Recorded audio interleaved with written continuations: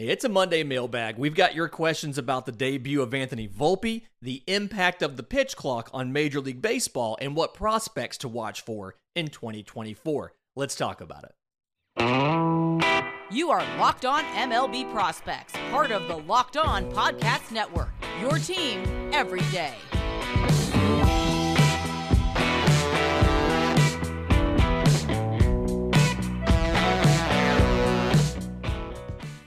Yes, welcome on in to Locked On MLB Prospects, your home for all things minor league baseball. I'm your host, Lindsey Crosby, editor-in-chief, BravesToday.com, freelance baseball writer and podcaster. Thank you for making this your first listen.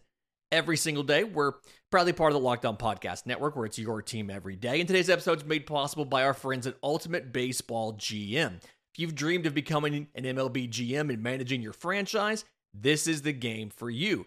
To download the game, visit ultimatebaseballgm.com or look it up in the App Store. Our listeners get a 100% free boost to their franchise with the promo code LOCKEDON in the game. So as we do every single Monday, this episode's all about your questions about minor league baseball prospects and everything in that world. And a couple questions we got, by far the biggest thing was our evaluation of Yankee shortstop Anthony Volpe in his debut for the Yankees. So, kind of surprisingly, ended up winning the job out of spring training. The common consensus was because Oswald Peraza was up late last year, you had an incumbent option in Isaiah Kiner-Falefa, that you would probably end up seeing a situation where Volpe started off in AAA and came up later, and or a situation where Peraza would play short and Volpe would play second. Peraza was optioned down. Volpe's the starting shortstop. He goes 0 for 2 on opening day, draws a walk, steals a base when he gets on, and then 2 for 4 on Saturday. Got his first hit, scored a run, stole a second base. So he's down 0-2 to Alex Cobb of the Giants. Fights back to get it to an even count, and then ropes a single to left. His first run came after his second hit of the game in the ninth inning, actually off a closer, Camilo Duvall. Good piece of hitting. Starts a ninth inning rally. He steals second. Aaron Judge then brings him in. Again, rally starts. Giancarlo Stanton hits into a double play to end the inning as a loss for the Yankees. I thought he did fine.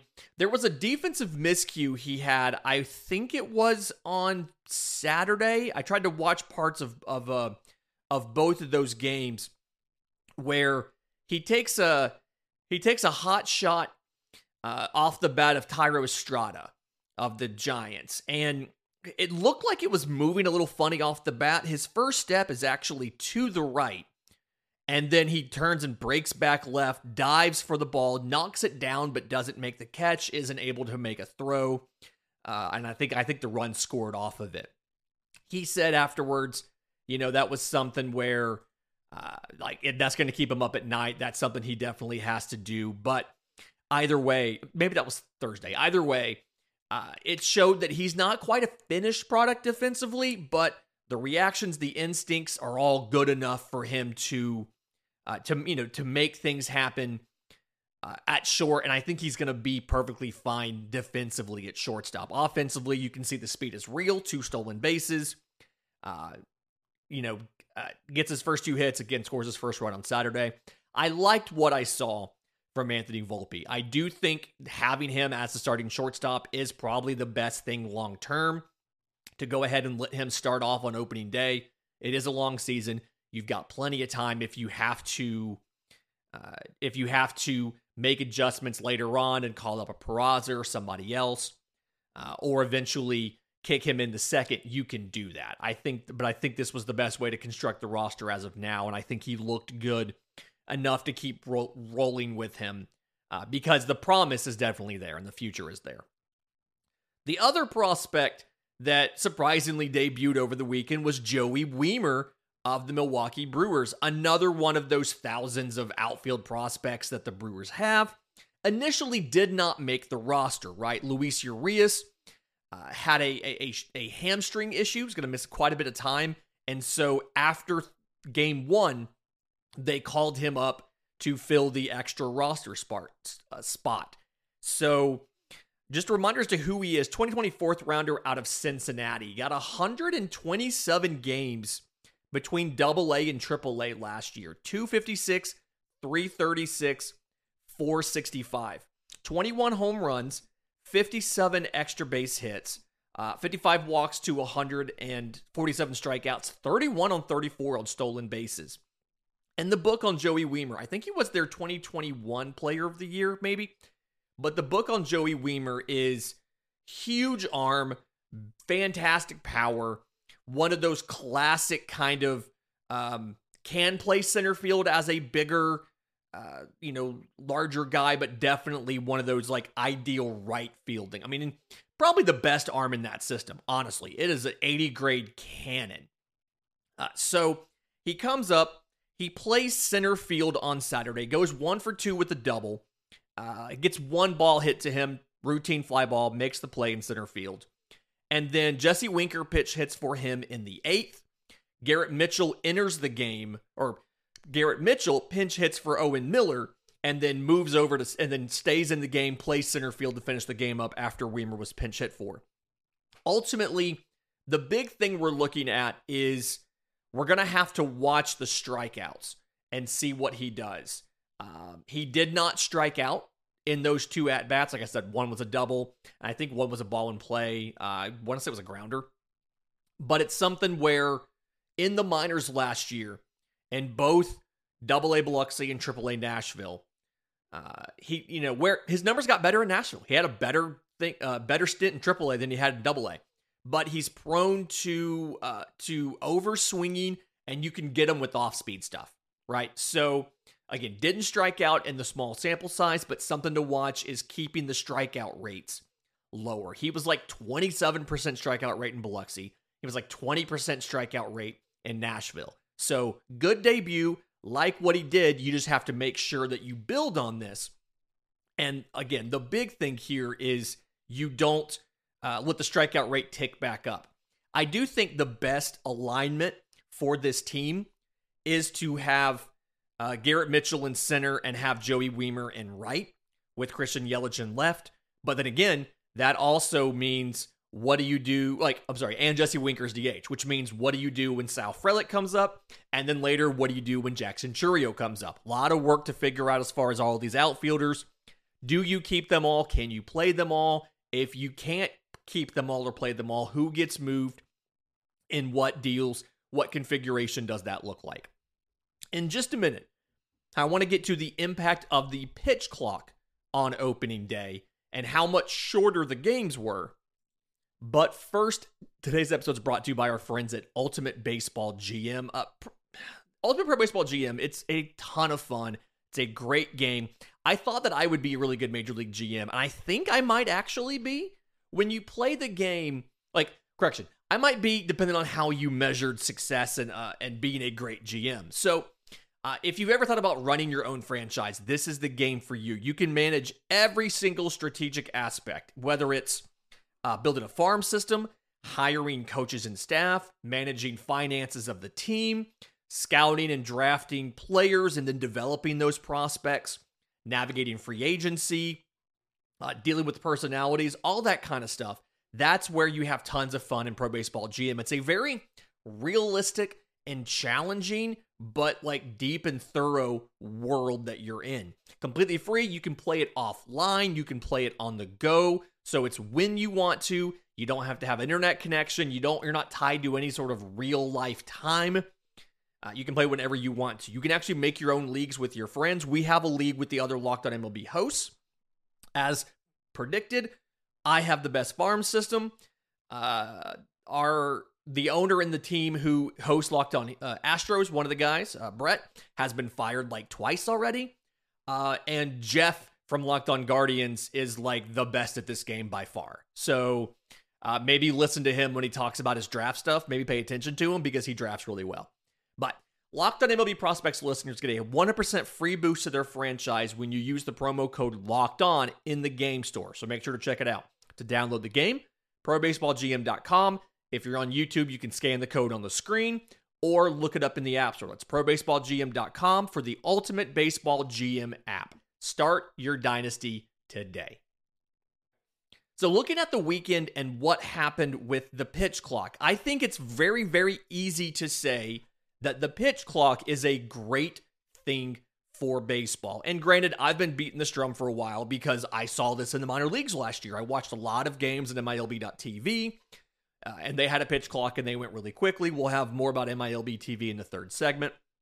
But the average game time on opening day, 2 hours and 45 minutes. Last year it was 3 hours and 11 minutes, so you shaved 26 minutes off of opening day. 10 of the 15 games were less than 3 hours, which was, to me, absolutely fantastic. I loved that. You did see 14 pitch clock violations. It came out to right around 1 per game. 8 were on pitchers, 5 were on hitters. 1 was on a catcher, which I don't remember. I'm sure we had some of those in spring training. I just don't quite remember those. But what stood out to me, so I watched the day game between Atlanta and Washington because I am a Braves fan. And then I watched the night game between the Dodgers and the Diamondbacks because I wanted to see Corbin Carroll and what he did. The Dodgers-Diamondbacks game, to me, is the perfect example of why the pitch clock is a good thing. This game, it was an 8-2 Dodgers victory. So this game had 16 hits, 10 runs scored, 20 strikeouts, and they used 9 pitchers, including 4 times they made the pitching change in the middle of the inning, which meant that was an extra 90-second break in there for the change versus making it during the commercial break. Despite all of that stuff, that Dodgers-Diamondbacks game, 2 hours and 35 minutes. Dave Roberts said after the game that if they played that without a pitch clock, that's probably a 3.5-hour game. And that's getting awful close up to like round of golf territory. How long it takes to go play a round of golf. And as anybody who is a golfer will tell you, one of the hardest parts about playing golf, especially when you have a family, is finding the time to go play golf. And so if this game, according to Dave Roberts, who, did this last year, said that would have taken 3.5 hours last year, and they played it in 2:35. That tells you that the pitch clock is absolutely a good thing. I have a friend, a close friend, who is getting more into Major League Baseball this year than he ever has before. And he sat down to watch an entire game the other day. And he sent me a text about the 6th or 7th inning, and he said, I love the pitch clock. This is amazing. Because the game just moves so quickly. The pace is really good. Now, there are questions about sometimes do you see big innings and things like that happen because the pitchers or the hitters don't quite have a chance to take a breath and reset and stuff like that. I mean, there is some legitimate concern about what this does as far as scoring and things like that. But all in all, a game with a pitch clock is the same game that you were used to seeing. That it's still 27 outs per team. It is still 9 innings. It is still 3 outs per inning. All of that same stuff. But the extra time that you've gotten rid of was all wasted time. And the biggest thing to me is watching the hitters. The hitters don't get out of the box, readjust their batting gloves twice, tap off both their shoes, do some sort of routine, and then get back in the box. They don't have time for that. They've got, if there's nobody on base, they got to be back in the box ready to hit within like 7 seconds. And so that's the biggest change to me. The game just flows so much better. Big fan of watching games with the pitch clock. Bert on Twitter actually sent us 2 questions. The first one, and this was his second question, but I structured him differently for the show. He said he's a Braves fan, so what defensive tools does Vaughn Grissom need to work on at shortstop? And this is something, famously, I talked about this for an entire segment on the show, and then right afterwards was proven wrong. It was prospect Braden Shoemake versus former number 1 prospect Vaughn Grissom for the Braves starting shortstop job this year. They went with neither one of them. Gave the job to veteran Orlando Arcia, formerly of the Brewers, and then extended him like Atlanta does. Gave him a couple years and a couple $1 million on a deal with probably 1% going back to the Braves Foundation, like they seem to do with everybody. The thing for Vaughn Grissom is defensively, there's 2 kind of things that he has to work on as far as how to improve the defense. And we saw it. He started at shortstop for AAA Gwinnett on opening day for them on Friday. Had a fielding error. And he's going to play 4 of the 6 games a week at short and 2 of the 6 games a week at second, while Braden Shoemake plays 4 games at second, 2 games at short. They want Shoemake to learn second.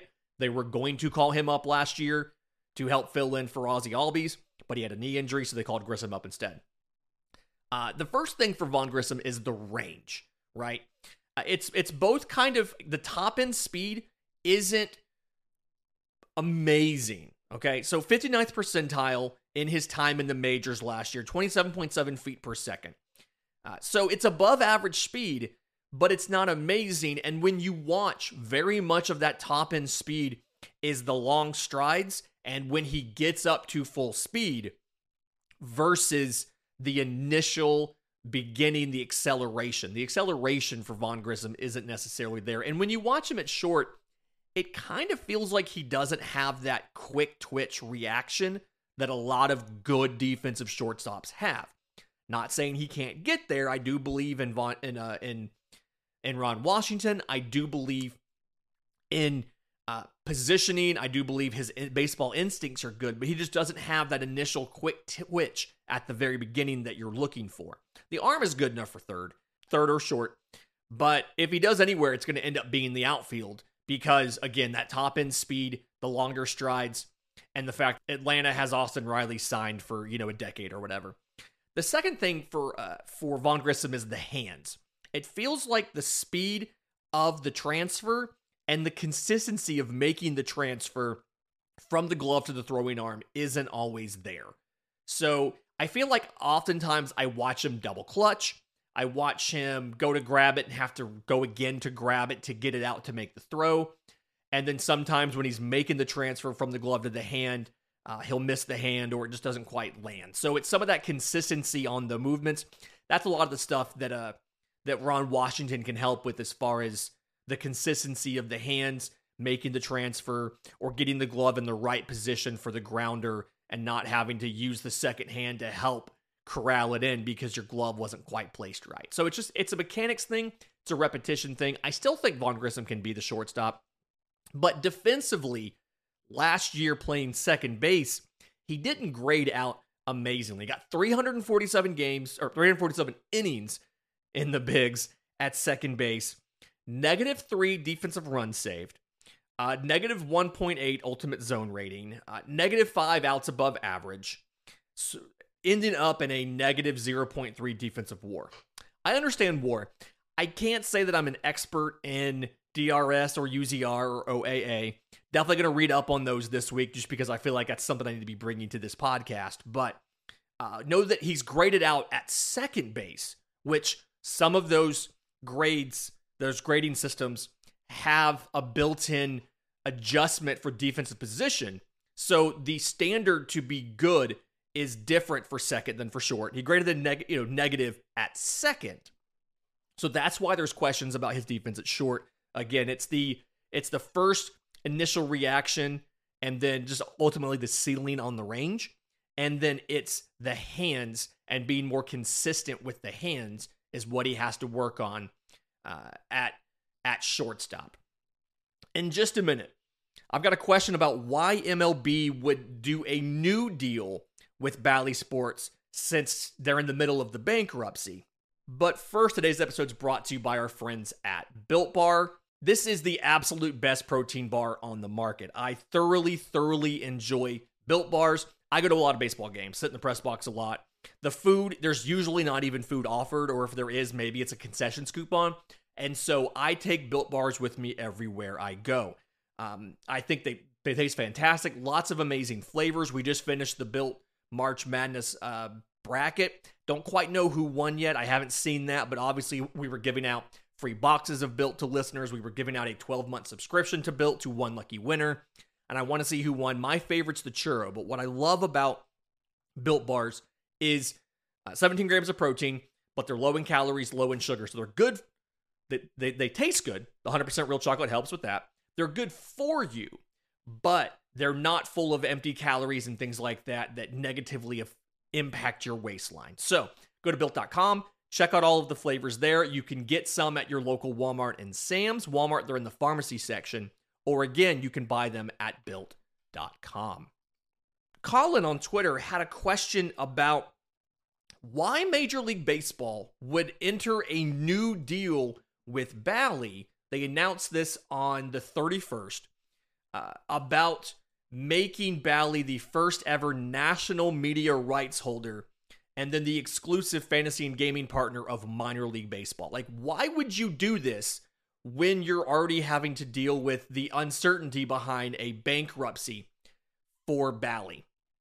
And so I think the answer to this, okay, so let's back up. What the deal is going to give you is Bally has additional rights outside of what they already had as far as the RSNs and the online product to show baseball games. They'll have the ability, should they choose, to show more minor league games, both in their app as well as over the air. I don't expect a ton of them to be on the networks. I expect most of this to be geared towards the Bally Live app. They're trying to, this is a sign-up thing where you can sign up monthly for the streaming app to watch in-market major league games and all of these minor league games without having to have a cable subscription, because there's so many people that deal with this for the blackouts. And then there's other links to gaming options, fantasy sports, all of that inside the app. I think the big thing here, the big reason why MLB would do this is ultimately Major League Baseball wants all of these rights under their own umbrella so they can get rid of the blackouts. But in the meantime, this RSN system, this is how the teams pay for the players on the roster. This is an important revenue stream for these teams, and these agreements are currently in place. So what I'm guessing is the unspoken part of this is either Major League Baseball has provisions in there where they're able to get certain rights so they can in the future avoid blackouts, or they're getting equity in these networks in case of a potential sale or some other reorganization during bankruptcy, where they have the ability to make sure that they have distribution secured for this season. You're in the middle of this season. You need to make sure you can still show games. And obviously, while baseball could figure it out, they could find a way to take off the regional restrictions on MLB.tv or work out something in season were Bally to miss their payments to teams and to start having issues. It's easier to make sure that Bally's product, as of now, currently exists and is able to exist for this season. So you give them additional inventory, something that was not a revenue driver for Major League Baseball. People like me who paid for MILB.TV were very much in the minority. They did not make a ton of money off of the minor league rights. But if they can sell or if they can give these rights to Bally, and people are more willing to sign up for the Bally Live app, because not only can they watch their in-market team, but they can also check out their team's minor league affiliates and other games for free. That overall helps mitigate, one, the loss of streaming subscriptions, and then two, helps grow signups to that product. So it's a long-term play for baseball here. They're wanting to make sure that the Bally structure that's currently there exists for this season, and then they have a foothold and a relationship to step in and take more, up to and including taking the RSNs from Bally were bankruptcy not to be kind to Bally and to Diamond Sports. The other question from Bert on Twitter was about, now that he has MILB.TV, or he has it as part of his MLB.TV package, what 2024 prospects should he be looking for? I've got three that I want to just real quick mention. First one, outfielder Pete Crow Armstrong of the Cubs. There is a chance you see Pete Crow Armstrong later this year in the bigs, especially considering what happens with Cody Bellinger in center field for the Cubs. But he didn't appear above high A last year. 2020 first-round pick out of high school by the Mets, was traded in the Javi Baez deal. Got 101 games between A and high A last year. 312, 376, 520. 16 home runs, 46 extra base hits, 36 walks to 102 strikeouts, and 32 of 43 on stolen bases. He's going to start off the year at Double-A Tennessee. I have a scouting trip planned for week 2 to go see him versus Montgomery. And there's the things here is he has fantastic in-zone contact ability at the plate. There's questions about the power ceiling, slugging a 520 in the low minors, but there's still questions about the overall strength in the swing and what the raw power can translate into. But what you need to know about Pete Crow Armstrong is he is the best defensive player in the minors. He is an 80 grade defender in center. You very rarely see that. The speed is plus. The arm is somewhere between above average and plus. And it is an absolute delight to watch Pete Crow Armstrong play center field. So, Bert, the first player to watch for, go turn on Double-A Tennessee Smokies games to watch Pete Crow Armstrong. The second guy, and my Twins friends tell me he might debut earlier than 2024, but Brooks Lee of the Minnesota Twins, 2022 first rounder out of Cal Poly, got 31 games last year between rookie ball, high A, and Double-A. They jumped him straight from rookie ball to high A for 25 games, and he finished up with 2 games in Double-A Wichita. 308, 388, 451, 4 home runs, 10 extra base hits, 16 walks to 20 strikeouts, 0 for 2 on stolen bases. Offensively, switch hitter. I think his left-handed swing is much better than his right-handed swing. His left-handed swing is very smooth, very even, very balanced. His right-hand swing, it's kind of pull-heavy, so it feels like that's where he's trying to generate the power, but lefty, he's content to just spray him all over the yard. But either way, he's going to be a guy who's going to hit for high average. The power is going to be probably average or so. He's got really good pitch discernment, so the swing decisions are good for the most part, and it's a make the best and barrel up what you can. The question will be defensively. Obviously, where's he going to play? Carlos Correa is at short, so I think just based on what I watch of him, plus Correa being at short, you're looking at third baseman Brooks Lee. There's questions about the overall range, similar to Vaughn Grissom. And then it doesn't feel like he has the fluidity in the actions, the kind of quick twitch actions to be a to be a shortstop, but he can play third base. So look for Brooks Lee. I'm assuming he'll start off at Double-A Wichita.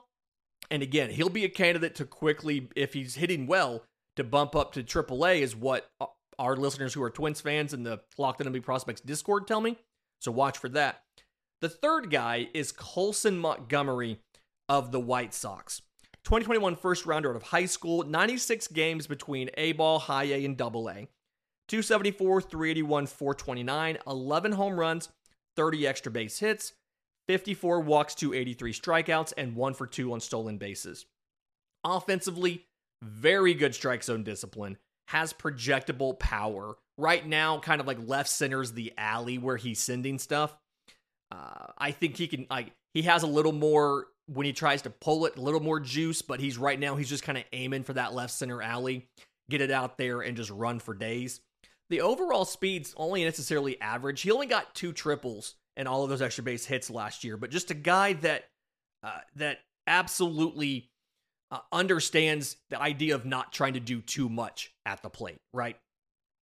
Now, defensively, the arm is above average. Again, the speed's only necessarily average, but because he has long strides and because he has really good baseball instincts, the range ends up being good. I think the big thing that helps is, one, having the good instincts to get that good first step, but then the arm, the strength is above average, but I've been very impressed with Colson Montgomery's ability to make an off-platform throw, where his feet haven't quite set, but he's got the ball, he's got to get it out, and he gets it out accurate enough for a good play at first to get the out. That's been the impressive thing for me for Colson Montgomery, and that's not something we necessarily could say going into last year. A lot of work in his age 20 season last year to get that defense looking better, and so it projects now that he should be able to stick at shortstop versus having to move to third. And Tim Anderson, if I remember right, has a club option for next year that's already been picked up, and that's the end of his deal.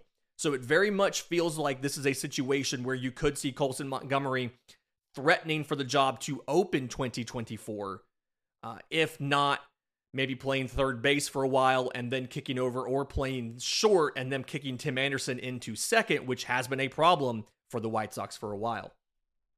Final question real quick. Tyler McDuffie sent us an email, lockedinmlbprospects@gmail.com, if you have one, asking about which former top prospect had the better chance of working out, Joe Adell or Mickey Moniak. Both with the Angels. Adell was drafted by them. Moniak was traded over to them from Philadelphia.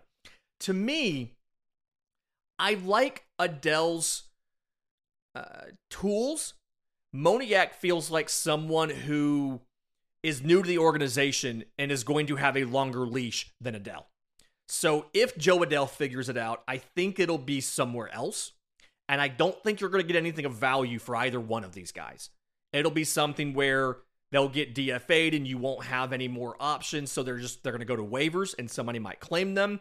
Or it might be a swap for another change of scenery guy.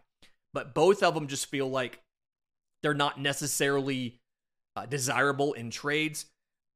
What was it? Adell, I want to say Adell had a strikeout rate in like close to 40% in the bigs, and he looked a little shaky in right field the first month he was out there. Now, after that, he stabilized, and he got his batting average up to a respectable, like, to an okay 224. But 224, 264, 373 is not going to cut it when the Angels are trying to compete. And then Mickey Moniak has not played any games in the bigs for the Angels. His batting average in 18 games last year with Philadelphia was 130. Has only played 19 games in the bigs for the Angels. He batted 200, 226, 417, and he was even lower than that in Philadelphia, batting 130. So definitely something where he profiles at best. Moniak does as a fourth outfielder, but it feels like he's going to have a longer leash than Joe Adell did, simply because Adell's with the team that drafted him and has given him all the tools and all the opportunities in the world. Moniak is on a new organization where theoretically they think they can make some changes and fix some of the issues they've seen in the past. Fantastic week this week. Reminder, if you have questions for the show, I'm on Twitter at Crosby Baseball. Show's on Twitter at Locked On Farm. You can email us, lockedinmlbprospects@gmail.com, or drop your questions in the Locked On MLB Prospects Discord. Links in the episode description, links in the show notes. Until tomorrow's show, remember, it's always a good time to pay a minor leaguer.